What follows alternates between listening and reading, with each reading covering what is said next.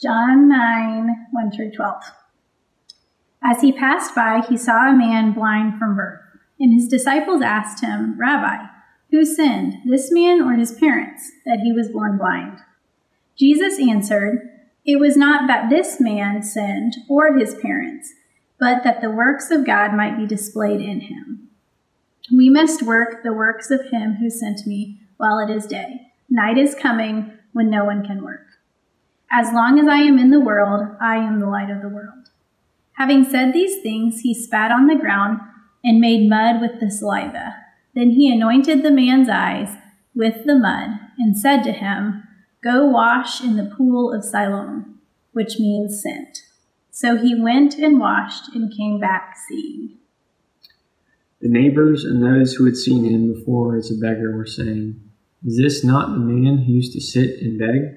Some said, "It is he." Others said, "No, but he is like him." He kept saying, "I am the man."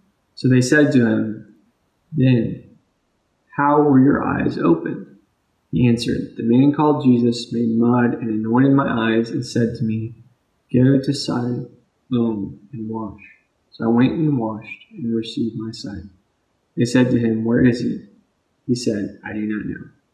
This is the word of the Lord. Thanks be to God. This is a very well-known passage for many people, John chapter 9. It brings together the second I am statement, I am the light of the world, with the sixth sign in John, the healing of the blind beggar. And there are 2 points that John wants to make in this passage. Number one, he wants to show you the true miracle that's not just a physical miracle, but another miracle that you'll see. And secondly, he wants to show you markers of those who have true sight. So let's jump into the text and look at it together. Kiddos, if you're listening to me, I want you to listen for 3 things. I want you to listen for a story about a slave trader. I want you to listen to a story about someone who broke their neck. And I want you to think and write down or make a note or a tally of every time that I use the word blind or something that has to do with sight, seeing, saw, seeing, light, blindness. Every time I talk about blindness, sight, or light, just make a little note somewhere where you're listening and count them up and let me know how many of those you can count. Let's look at the text. First of all, we see the miracle that John wants us to see. In John chapter 9, Jesus heals a man born blind. Now, Jesus healed lots of blind people. In fact, scholars say that Jesus healed more people of blindness in his earthly ministry than any other ailment, more than people who were lame, more than people who were crippled, more than people who were deaf. He healed people who were blind. And this wouldn't come as any surprise to you if you were a good Jew listening to this story for the first time, because when Jesus taught at the synagogue, the very first time he preached in public, what did he do? He unrolled the scroll of Isaiah, and he read from Isaiah chapter 61. And he read, "The Spirit of the Lord is upon me because he has anointed me to proclaim good news to the poor.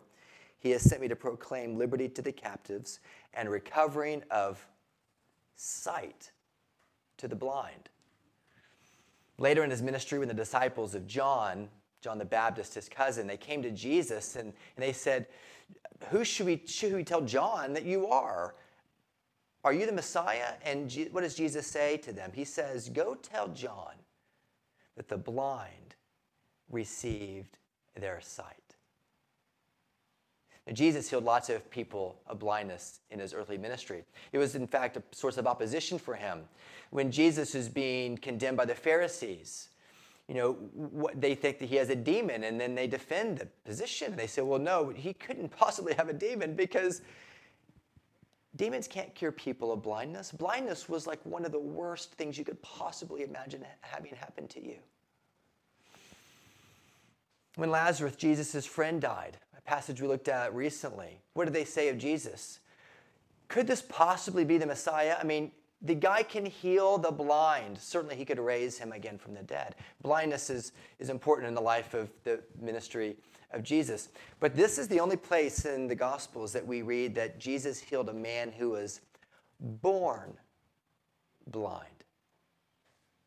And John wants us to see that the real miracle of the story is not this man's physical blindness, but it was actually this man's spiritual blindness that Jesus ultimately heals. You know, there's one thing that you can definitely know when you're a preacher and you're a young preacher and you're starting out in your ministry, if you ever have to lead a funeral. And I remember the very first funeral that I led, as many of you can imagine, being new at your calling, I didn't know what songs to sing. But I knew there was one song that everybody, no matter where they've been, no matter if they were in the church or had never gone into the shadow of a church their entire life, there's one song that they know how to sing. What's that song? Amazing Grace, right? Because it has that great line. I once was blind, but now I see. That song was written by John Newton. John Newton lived from 1725 to 1807. John Newton was raised the son of a Navy merchant sailor. His mother died when he was almost 7 years old. And John went to the high seas with his father and later went to the British Navy himself. And he was not exactly a man of model character. He was disciplined when he was in the Navy. He was demoted to the rank of just a common seaman, and he convinced his superiors, not really knowing where to put John Newton, to put him on a slave ship and let him lead the slave ship. And so he did. And John Newton led for many, many years these slave ships off of West Africa. And one day in a storm, a terrible storm, John Newton begged God and said, God, please save me out of this storm. And the cargo shifted and plugged a hole in the hull of the ship. And God saved John Newton's life. And John, that day, he said that was the night of his conversion. And he began to read the Bible. And it was the stories of people who were blind and healed that he most resonated with. And so John Newton, the slave trader, later wrote the great hymn, Amazing Grace. I once was blind, but now I see. This place in Jerusalem where this happens is near a place called the Pool of Siloam. Now, the Pool of Siloam, John tells us in the passage, means sent. It was literally where all the water in the tunnel that Hezekiah built to provide nourishment for the city of Jerusalem was sent. It was the repository for the drinking water. And beggars would come. People would come to collect their waters. Beggars, people who were blind, would come around that pool. And Jesus, after he heals this man, says, I want you to go to the place that the water is sent. I want you to go to the place where healing is sent. And the early church fathers, Chrysostom and Augustine, when they read these passages, they thought about the way that Jesus, of course, in his incarnation was sent from the Father. That Jesus was the sent one. That Jesus was the true pool of Siloam. That Jesus was the true place of healing where God sent us his Son so that we might be healed not of our physical blindness, but of our true spiritual liability, our spiritual blindness. That as we don't see our condition rightly, unless God cleanses us by the sent one, unless we go to the Pool of Siloam, just like this blind beggar was sent by the one Jesus, who was sent by God to extend the good news to you and to me. And so when he goes to the Pool of Siloam, he washes in that pool, just like we wash in the waters of baptism when we come into the community of Christ's church and we believe. He washes us of our sin and makes us new and gives us sight to see ourselves rightly. This also happened in the life of the blind beggar. And John mentions this very interesting treatment plan of Jesus when he heals the man. Did you notice it in the text? It said that Jesus, having said these things, he spit on the ground and he made mud with saliva. What's up with that? In the season of social distancing, we've all heard a whole lot more about spit and saliva than we probably care to share with other people. We know it can be aerosolized. We know that there are droplets. We know that saliva is the way that viruses are spread. But you know what else is spread? When you speak, saliva proceeds from your mouth. I know that kind of sounds different, right? It kind of sounds a little off-putting in church to say it that way. But that's what we've heard our officials say. Our saliva is literally aerosoled when we speak.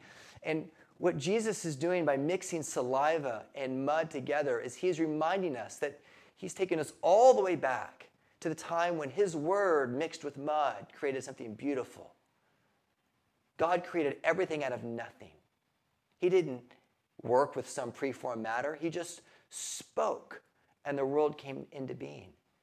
And out of the mud, he formed Adam, and he formed Eve.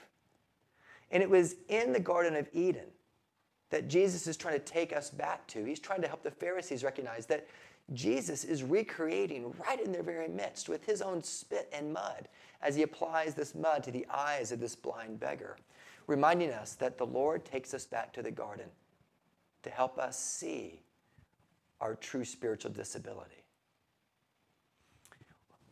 What was it in the garden that got Adam and Eve in trouble? Was it their hearing? No.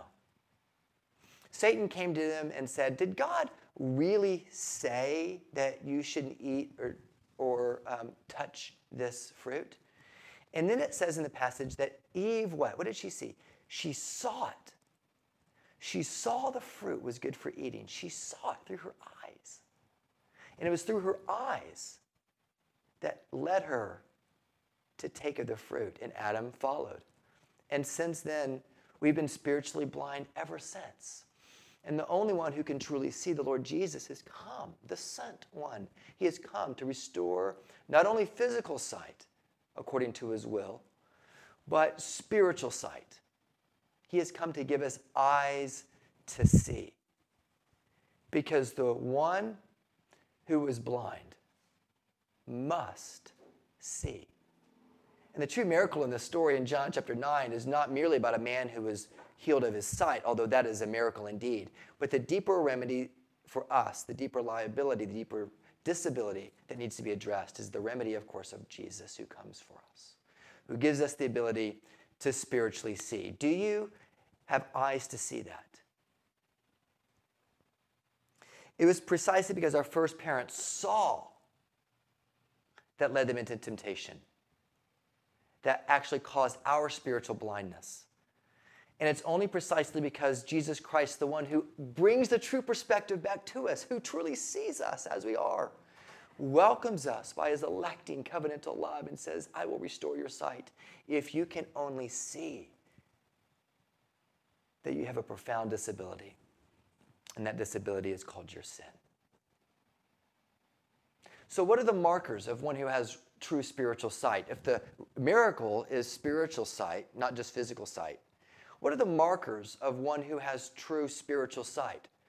Well, the first marker is that a person who has true spiritual sight begins to ask fewer horizontal questions and begins to ask more vertical questions.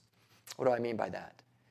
Somebody who is blind spiritually finds themselves in a time of great tragedy or finds themselves in a moment of great loss or with a situation into which they're born that's very, very difficult, like blindness. And they stop asking as many horizontal questions. Why me? This isn't fair. How could you do this, God?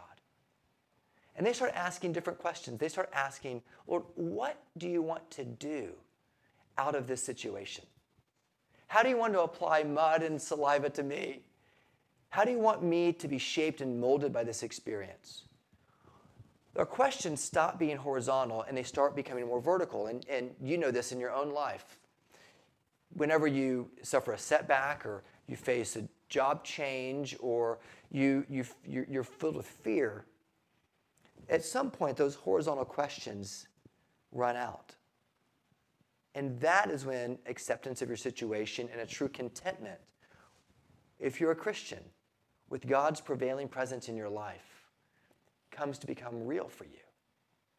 Because you stop asking, why did this happen to me? And you start asking, Lord, what do you intend to do with me in the midst of this? How do you want to extend your glory for your name's sake? My family loves to jump on the trampoline. And the other day, we were jumping on the trampoline together, and it was one of these cool days, this week where if you're in the sun, it feels warm and it feels great. But if you're in the shadows, you're in the shade, it's cool. And so my children were sitting there on the trampoline under a giant elm tree, and the elm tree cast a shadow. And one of my children was on the side where it was in the shadow, and they were cold. They were putting their jacket on. And the other side of the trampoline, it was the sunny side, and my child was taking their jacket off. And it was interesting to me to think that there are people who are born on the sunny and the shadow side of the realities of this life. Because the shadow of sin extend into our life and into our situations, irrespective of our personal choices sometimes. Undoubtedly, sin has consequences, no doubt. But in this situation of my kiddos on the trampoline, my child who was in the cold, in the shadow, did nothing different than the child who was in the sunlight. They were there on the same trampoline. And in the same way, sometimes we experience tragedies in our life that aren't necessarily a reflection of our personal sin or the consequences of personal sin. They're a reflection of the realities of us being born in a sinful world. And it's tempting if you find yourself in that situation to ask, why, God, this isn't fair? When you were born on the shadow side, or you happen to live for that moment on the shadow side of the trampoline, as it were, where it's chilly, where you want to grab the coats to keep you warm, where your experience is only magnified by the fact that your neighbor is in the sun and seems to be shedding clothing and you're cold. This happened, of course, in the greatest example of Scripture outside of Jesus, Job, didn't it? Where Eliphaz and Bildad and Zophar, Job's friends, come to Job and they say to Job, what did you do to cause all this tragedy in your life? And then the pinch hitter Elihu comes in at the end and says, oh yeah, Job, what did you do? And Job says, I didn't do anything. The Lord gives and the Lord takes away. Blessed be the name of the Lord.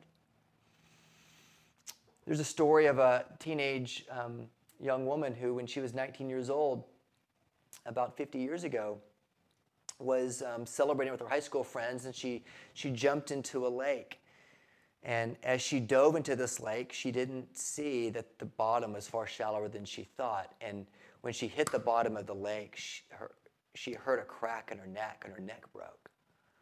And they pulled Joni Eareckson Tada onto the deck of that lake, and they ran and got help, and the ambulance took her to the hospital. And Joni Eareckson Tada found herself at 19 years of age, paralyzed completely from the neck down. Active, athletic, beautiful, facing the reality of the shadow side of life. And Joni Eareckson Tada could have asked horizontal questions. Why me? And indeed, there was a time when she did. God, why? What are you doing?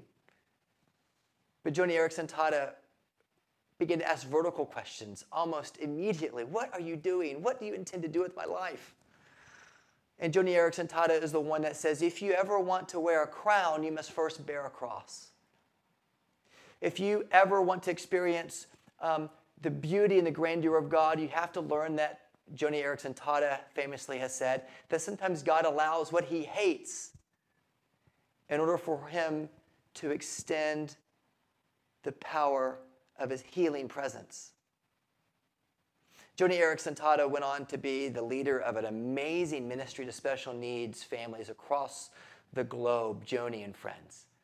Joni Eareckson Tada taught herself how to paint again, not by using her hands or her feet, but by using her mouth as she held the brush. Joni Eareckson Tada began to be this beautiful display of God's power. She didn't ask the horizontal questions. She began to ask the vertical questions. And I wonder this morning if you can ask those same kinds of questions.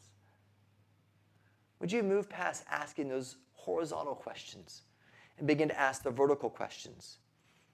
This man certainly did. He began to leap with joy. The Pharisees questioned him.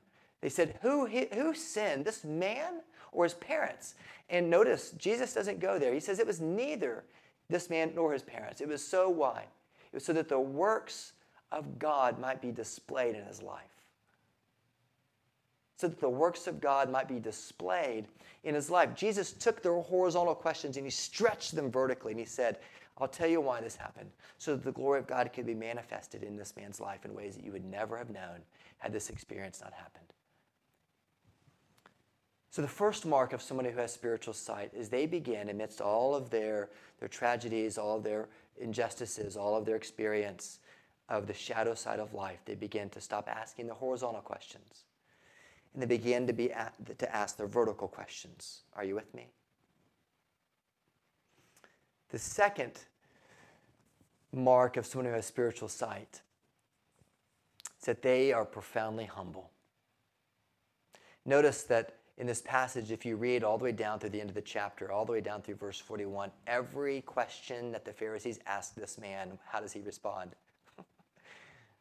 I don't know. How did this happen to you? I don't know. Where's Jesus? I don't know. I don't know. I just know I can see. I just know Jesus did it. The Pharisees answer every question with confidence. They answer every question with answers that they're pretty sure that they know are correct. They exhibit a kind of pride when they're asked the questions, and this man, humbly healed, begins to reveal his ignorance and begins to just say, I don't know. But in the presence of Jesus, I don't really care. He's healed me. There's a profound sense of humility. I had a friend in college. Her name was Cindy Schulte. She was cool, and she was Greek before Big Fat Greek Wedding came out. And when I was in campus ministry or did college ministry in North Dallas years ago, she helped me as one of my volunteers. She worked for DeWalt, and her job was to go to every Home Depot and every Lowe's in North Central Texas and make end caps for DeWalt. And if you've seen these end caps when you go to Home Depot, it's the thing that, or Lowe's, it's the very end of every row where they put the best products, right? That's like prized real estate in these shops. And so Cindy would set up all of this DeWalt equipment. And she was a great friend to have because she gave you free DeWalt stuff. But when she set this end cap up, she would basically be saying, look at DeWalt. Look at all this stuff. It's amazing. Your life and my life is like an end cap before the world. But what you choose to put on the end cap says a lot about you. And Christians are people who don't put their strengths on the end cap.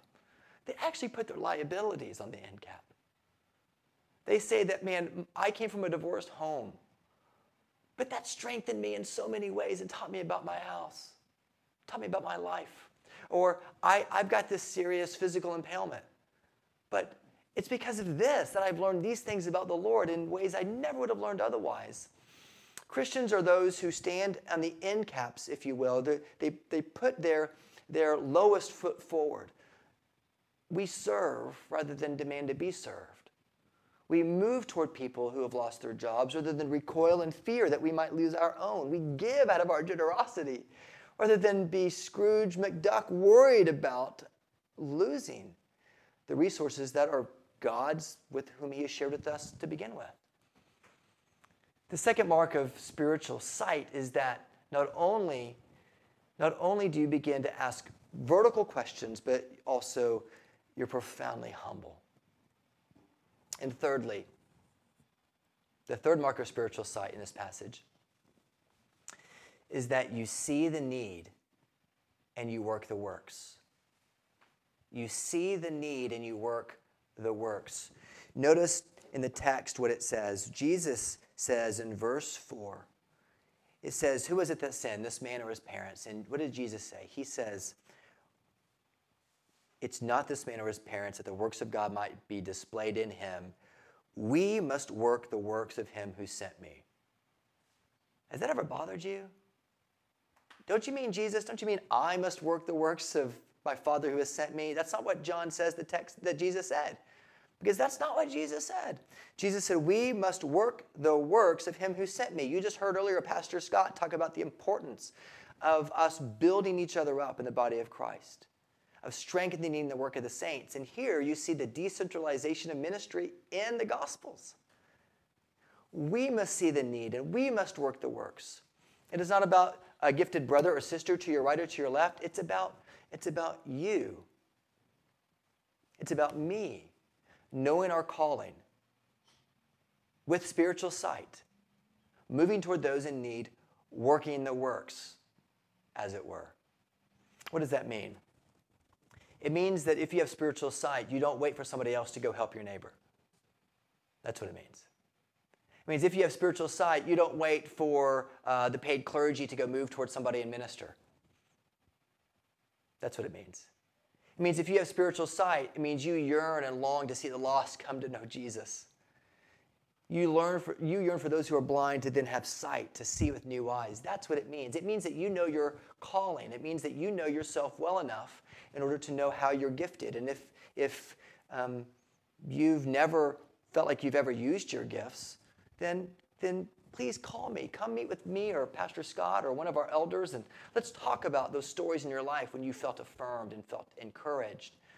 Let's listen to what others who know and love you well say about you, and let's put you in a position where you can walk in the strengths of your gifts, not with an insecurity about your liabilities. Let Jesus take care of those. But walk in the power of the Spirit in your gifts so that you can work the works, because Jesus has sent us. We must work the works who sent us while it is still day, because it won't always be day. Jesus said, while I am still with you, while it is still day, because he knew that he would soon die. And when he ascended to heaven, he left us the Holy Spirit. In order for what? In order for us as his church to be his hands and feet on earth now, empowered by his Holy Spirit. Like, isn't that amazing? That Jesus at the right hand of the Father has equipped us by the power of his Holy Spirit to extend his transforming presence through our gifts and our presence now. That's amazing. So people who have spiritual sight are marked by, number one, they don't play the victim. They ask vertical questions. God, what do you intend to do? How can your glory be magnified? How can we work the works of those you have sent? Number two, they're profoundly humble. They're melted by the amazing good news that we did nothing to earn salvation, but we had faith in the only one who could possibly have healed us, the Lord Jesus. And three, we see the need and we work the works. We move toward others in the profound time of need. We are the ones who take initiative. We don't wait for others to do it. We are the ones who take leadership. We don't wait for others to do it.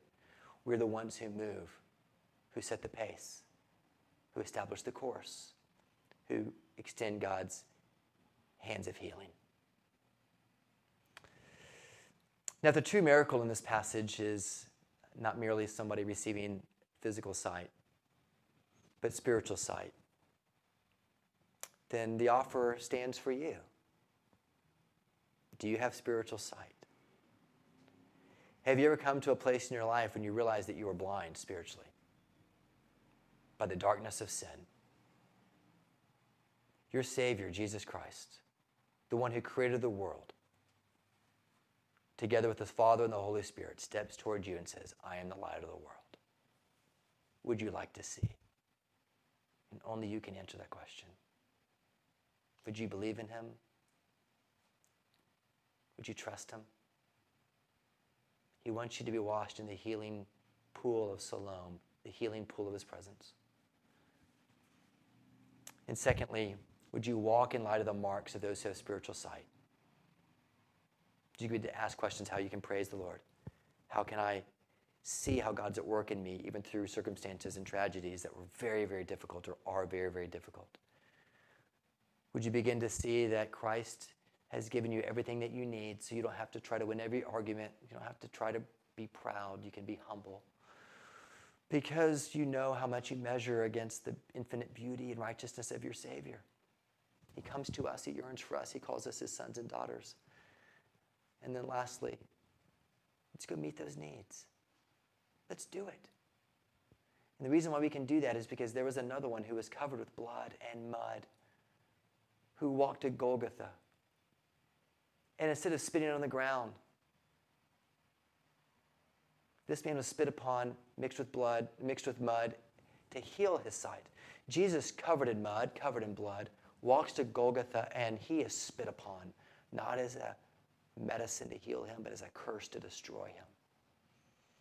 And he bore the mud and the spit of all of humanity for you, so that we might see the true miracle in John chapter 9 and walk in light of it as his new creations, and to find ourselves melted by that glorious and grand good news that he has come for us. John Newton, at the very end of his life, you may not know this, but it's ironic that before John Newton died in 1807, what did the Lord call from him? His sight. And they're the man who wrote Amazing Grace. I once was blind, but now I see. At the very end of his life, in 1807, dying, blinded. But never more could he see clearly than at that moment, when he recognized that he truly was a wretch, but he'd been saved by amazing grace. And though blinded physically, he could see more clearly than he could ever dream. You can too. Would you believe it? Let's pray together. Father, would you help us in this